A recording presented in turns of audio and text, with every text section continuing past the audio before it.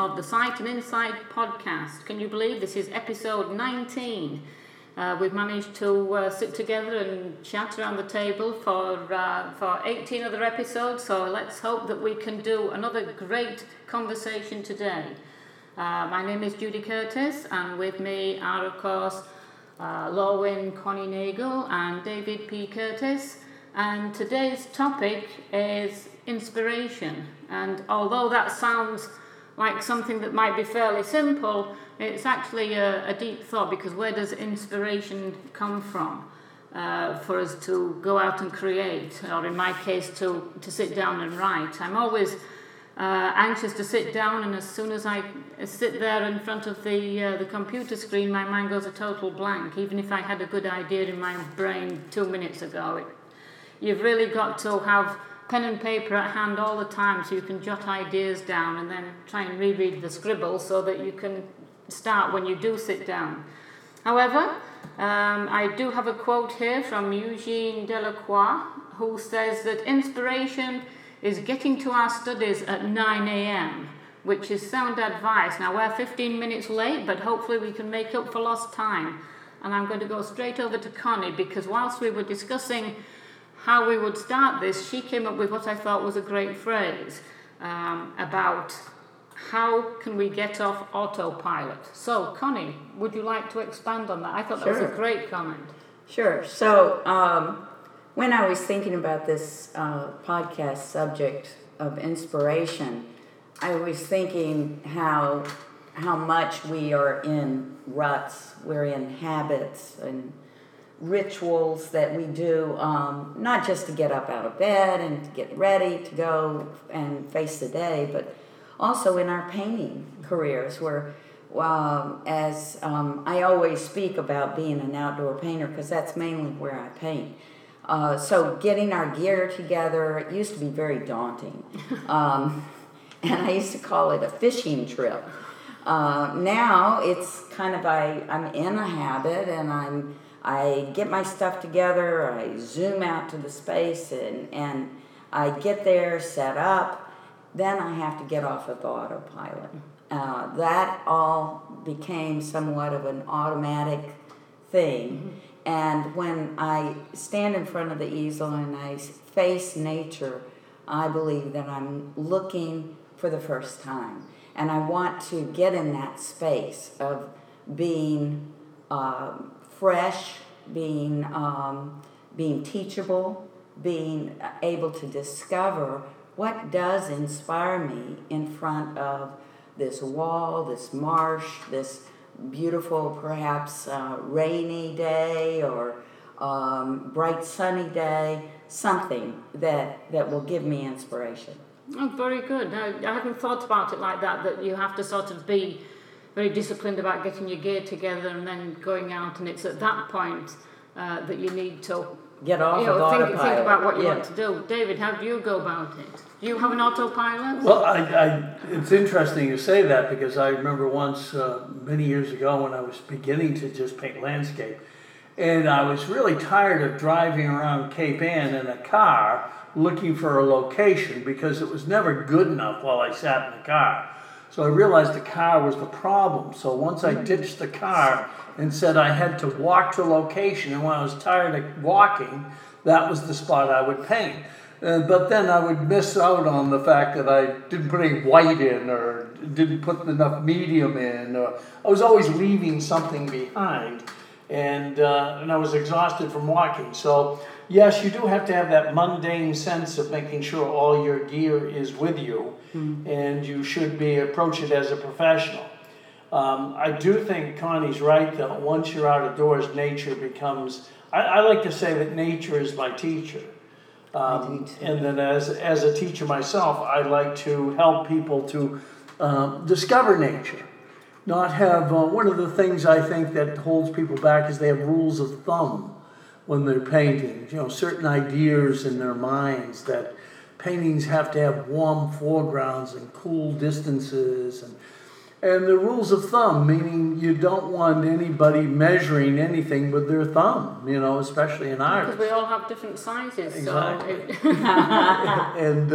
but I think you want to have an open mind towards what you could discover, what nature could teach you, because I think John Constable said it, every day is different out of doors. Mm-hmm. Well, it is, isn't it? The light's different, the atmosphere.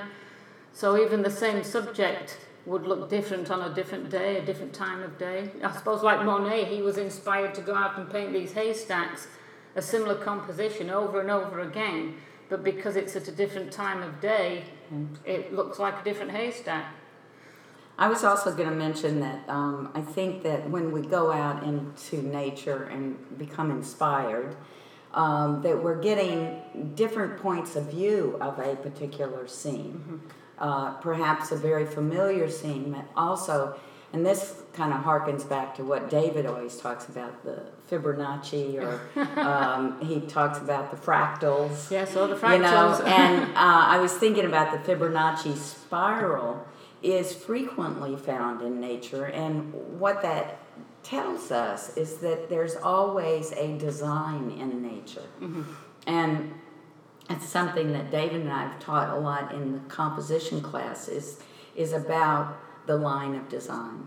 And if you can find that line, and mostly nature gives it to us. That's the inspiration, I think. At least for me, when I find something that I think is kind of very intriguing, the lines create some sort of pentagon or something that I think is quite unique. I get inspired, and then I begin to really open up and start putting the paintbrush to the canvas. And do you think, David, that once you've found that you've been inspired to find the scene that you want to paint or the angle you want to paint it at, that's the initial inspiration, but do you have to keep that inspiration going while you're painting? Does just the simple act of pushing the paint around keep that inspiration going, to keep that original thought? Well, I think the inspiration is like the candle that you're going to move to another room, and you don't want the flame to go out. So I think you're very careful. But once you arrive in the next room and light the next candle from that candle, I think it's an ongoing process that once you are inspired, especially if it's true inspiration from nature, and Connie had a great way of understanding it, I think, or explaining it in the fact that maybe it's encoded, the inspiration is encoded in the design. Or some artists, I know Alvaro Hibbert, I think, felt the inspiration of nature from nature's design and nature's harmony and beauty. You called it the golden ratio. That science has proven that there's this wonderful place on a rectangle where everything is sweeter in that rectangle to place your center of interest or your focus or your focal point. So I think when you discover things like that in nature, I think that is truly a great inspiration once you realize that.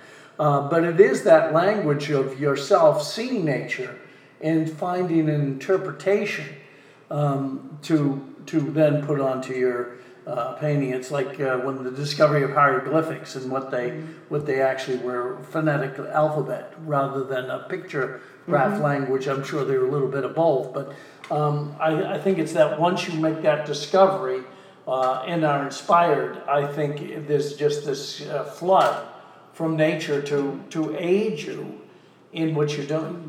That's a good point. I was thinking too, as a psychologist, we don't realize that each time that we look out into nature or sitting before our easels, we are inspired by something that's associated with things that happen to us personally, to our own interior experience of life.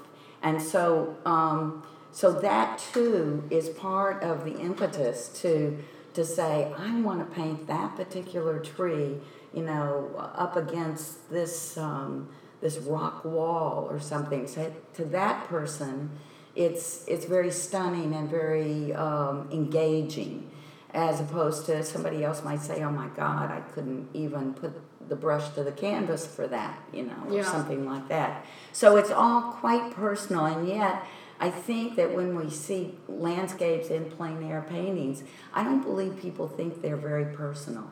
But I mean, they do, but I think they think that maybe it's sort of like a camera lens, that the artist is taking it from this point of view or this particular vantage point. The other thing I was going to mention was that I think that looking in art magazines and things like that, it's all very inspirational to see what other people paint. I think inspiration definitely comes from, we're inundated with images nowadays, Yes. Whether it's through the computer or through advertising or wherever. But when we do go to a museum and see the work, I always go in the museum and say, maybe there's hope when I'm leaving, there's hope that I could someday do a great painting, or I go out with total rejection, I'm a failure. It's one or the other. There's never any of this. What a beautiful day at the museum. It's much more of a competitive nature. And I think the inspiration when you're going to other people's art, I think that sort of echoes what you said about design and composition. I know I was always afraid to look at I was a landscape painter, so therefore I was afraid to look at a Constable. Not afraid, but didn't look at Constables and Monets because I wanted to do my own thing. So I used to find myself looking at a lot of Italian Renaissance figurative paintings and how they designed and composed them. Veronese, I think, did some beautiful compositions and beautiful sense of color in his arrangements of figures and walking along or a promenade or something like that. But it was the arrangement of the figures that I realized was sort of what I was interested in, is a good design for my landscapes. I think when you do go outdoors for the first time, one of the fears I have, and this happens to many students, they immediately see one spot and they're attached to it. They said, this is what I want to paint. This inspires me. And I said, but just take 2 steps to the left here. Look at this. And all of a sudden, you're probably, as a teacher, illustrating an idea of a more dynamic composition to what they already had. The subject matter was the same. A tree with a house behind it or something like that was the subject matter. But from another angle, you got a little bit more house, and the proportions weren't equated. You got more house, a little less tree, seemed to go with each other better. And so there's always that this design problem out of doors, once you're inspired by what you see, and it could be the reality, the forms, the poetry of what you see in front of you. But my best bet is that you were to be inspired by nature's design. If you read it that way, I think I think nature will offer you more. Yeah, I think also, I love what you're saying about that you gain inspiration from a particular point of view, but you also need to challenge yourself. I think that inspiration grows with challenging, stretching yourself. I see a lot of painters, get out, set up, and do the same thing over and over again. Right. To go out there, do a horizon line, get your Martian, all this, get a sky for the day, is not very challenging for that painter. I think that to inspire yourself, to increase that inspiration, you must say, I'm going to take this from a different angle. I'm going to add a couple of things that I don't feel real comfortable about painting, but I'm going to see if I can do that. It is difficult being in a creative business, you might say, or a cottage industry business almost, in that you have to go out and make your canvas by hand, then you have to arrange your paints and put them out on the canvas and do it all by hand, and then market it.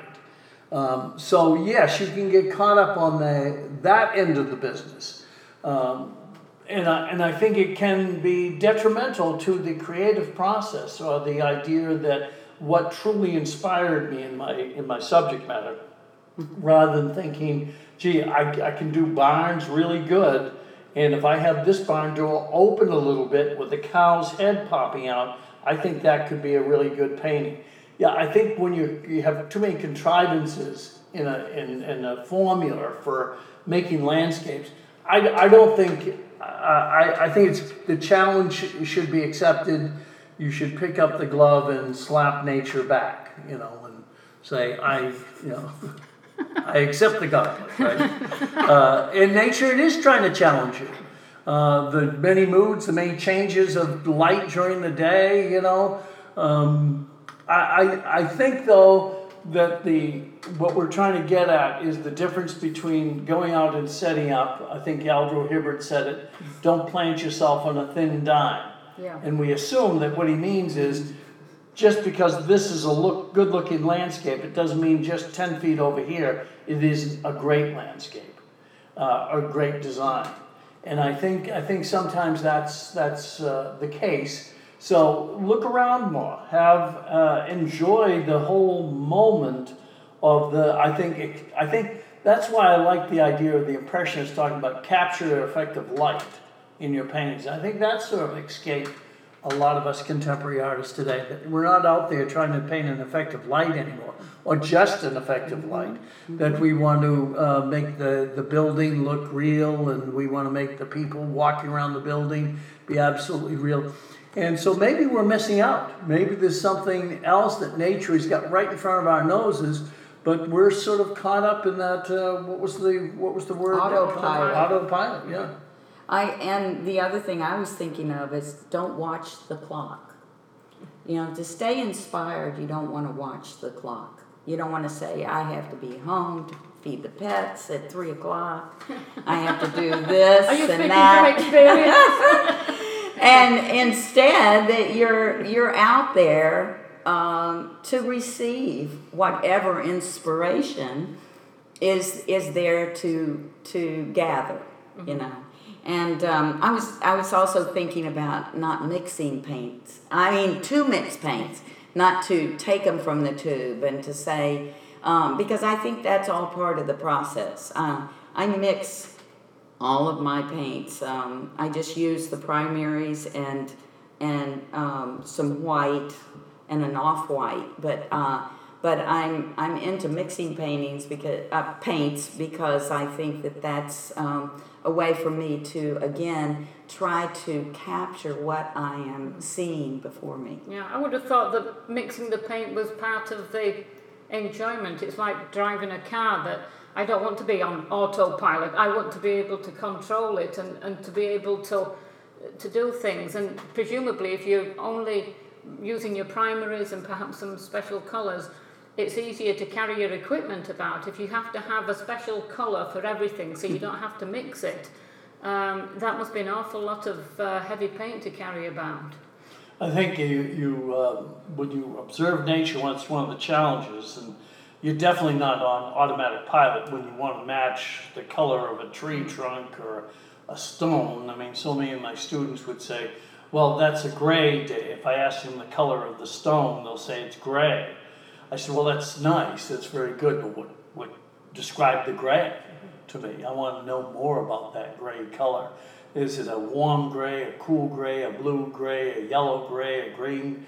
And there's all kinds of grays. And once you teach them, or once they pick up the idea that it's color, and gray and brown are nothing more than just other colors added to that, as Connie said, mixing is really important. But I think you really have to pay attention if you're in the business of matching your colors to what you see in nature, and not have some sort of a formula of green grass. Well, I always take a little sap green, add a little white to it, and put it straight on the canvas. You know, I don't think that's. I mean, I think if it works, fine for you, but I think you can discover. And I think that's what the inspiration is. It's the discovery as much as the source of the discovery. It is the discovery. Yeah. I think in painting, when you're painting, I think it's the alchemy, the analysis of the alchemy and the alchemist experimenting, finding the philosopher's stone is very, very true for a painter, I believe. I think also you can gain inspiration by going to seminars. Mm-hmm. I mean, art courses, perhaps a 3-day course. We have one coming up. October Skies. October Skies can be very inspirational. To go to a 3-day workshop where you begin to you sort of get jump started. Yeah. Yeah. So and you get kicked out of autopilot. Yeah. In those courses. Right. Yeah. Yeah. No, I think inspiration is not something, the biblical phrase, I think it's from the Bible, my cup runneth over. Mm-hmm. And I think that you always need your cup to be absolutely full, when you're painting. Not too much, not too little. Yeah, and nature, I think, is magnetic in the sense of what it offers people. To draw people out of doors to it. So, well, you see it. I mean, here we are in Gloucester, and there's hordes of people at the beach. Mm-hmm.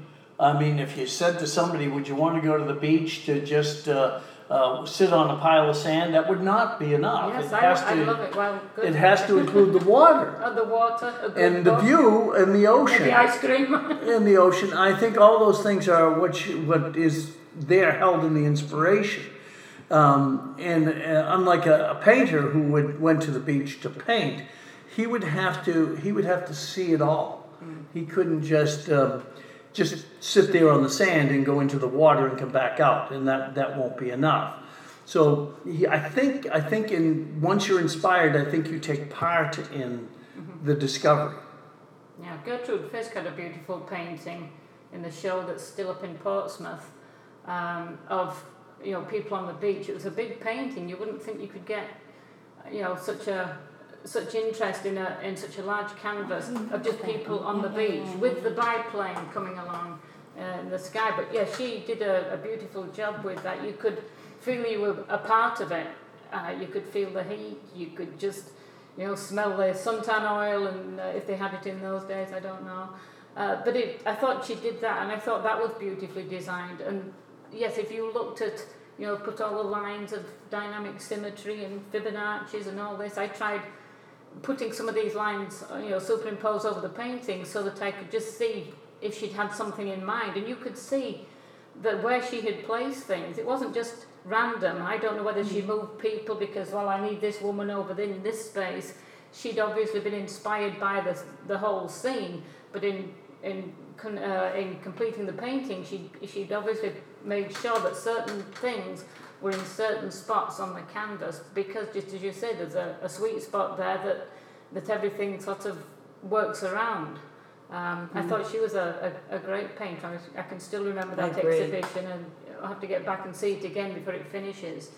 I think that we gain a part of the inspiration that the artist had. Mm-hmm. So when we look at a finished painting, I think that there is an element of inspiration that has been it's like a spoonful of inspiration has been dished up into... They're passing on that original inspiration. If you can see that in the painting.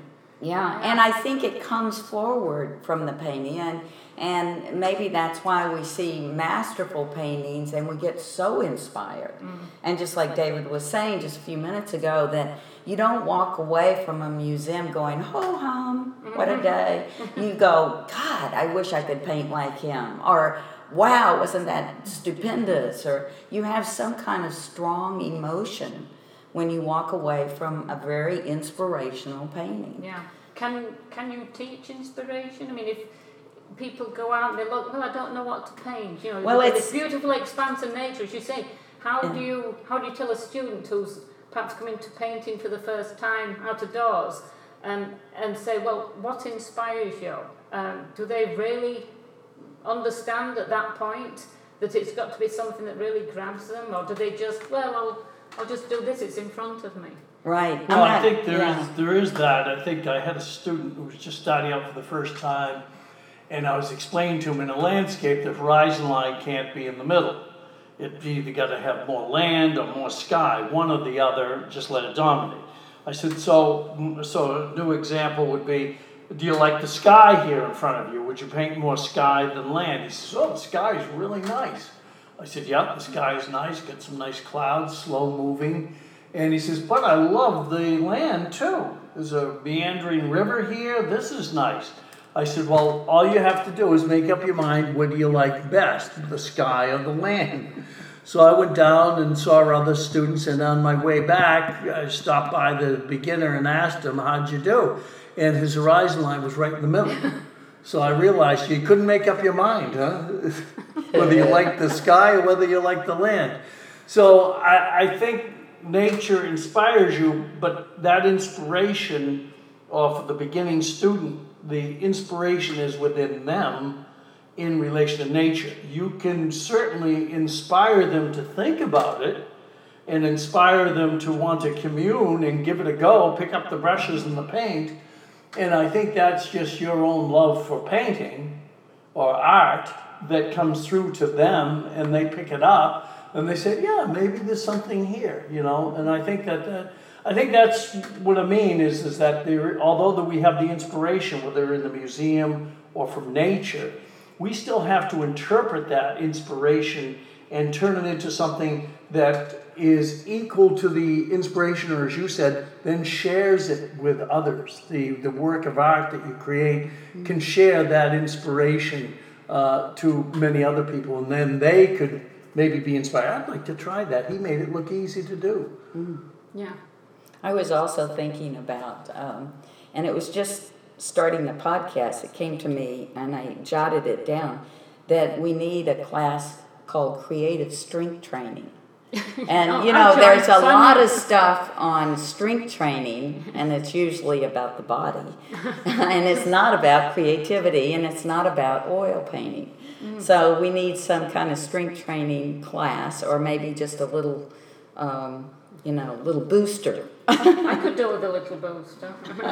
So I think a good name for this class would be, is it French sauce? What is the French word for sauce? Oh, that's good. I have no idea. I don't know. I think it's. I think there's an Ang painting, a beautiful Ang painting of a woman pouring a pitcher of water, and I think she's called Inspiration, or she's called the Source. Oh, yeah. You know, and so we could teach a class called the Source. Oh, isn't that a tarot card? The Source is a tarot card. Well, I don't know if it's called that, but there is one where I think she's there pouring. is. Yes, I thought think it's it the was. Star. But I love. In the old day. But I love the idea of the source, because inspiration is the source of everything. Yeah. That has you get up out of your chair and go do something. And sometimes that's the hardest thing. But I know you two are itching to get off painting, so I'd just like to mention one last thing, because it struck me that we had a lot of artists come to Cape Ann back at the end of the 19th century, early 20th century. This was the place to be for the artists, particularly in the summer. And in 1914, John Sloan, who was from New York, he was the editor of a socialist magazine called The Masses. He came up to Gloucester with his friends, Charles and Alice Winter, Helen Davis and her son Stuart Davis and Wyatt Davis. And they stayed in the Little Red Cottage over by Rocky Neck. And John Sloan said that he always felt that you had to wait for inspiration to strike before you even got your gear together and went out of the door. So he hadn't actually produced a lot of paintings by this time. But once he came here to Cape Ann, there was something about it, perhaps because there were so many other artists going out, as you said, Connie, that sometimes been amongst others who are going out painting in a workshop or something. It really inspires you to get moving. So he would go out every day and he would find something within a short walk of the Red Cottage that he just had to get down and paint. And he did, I think, around almost 90 paintings that first summer he was here, which was more paintings than he'd ever done in his entire career up to that time.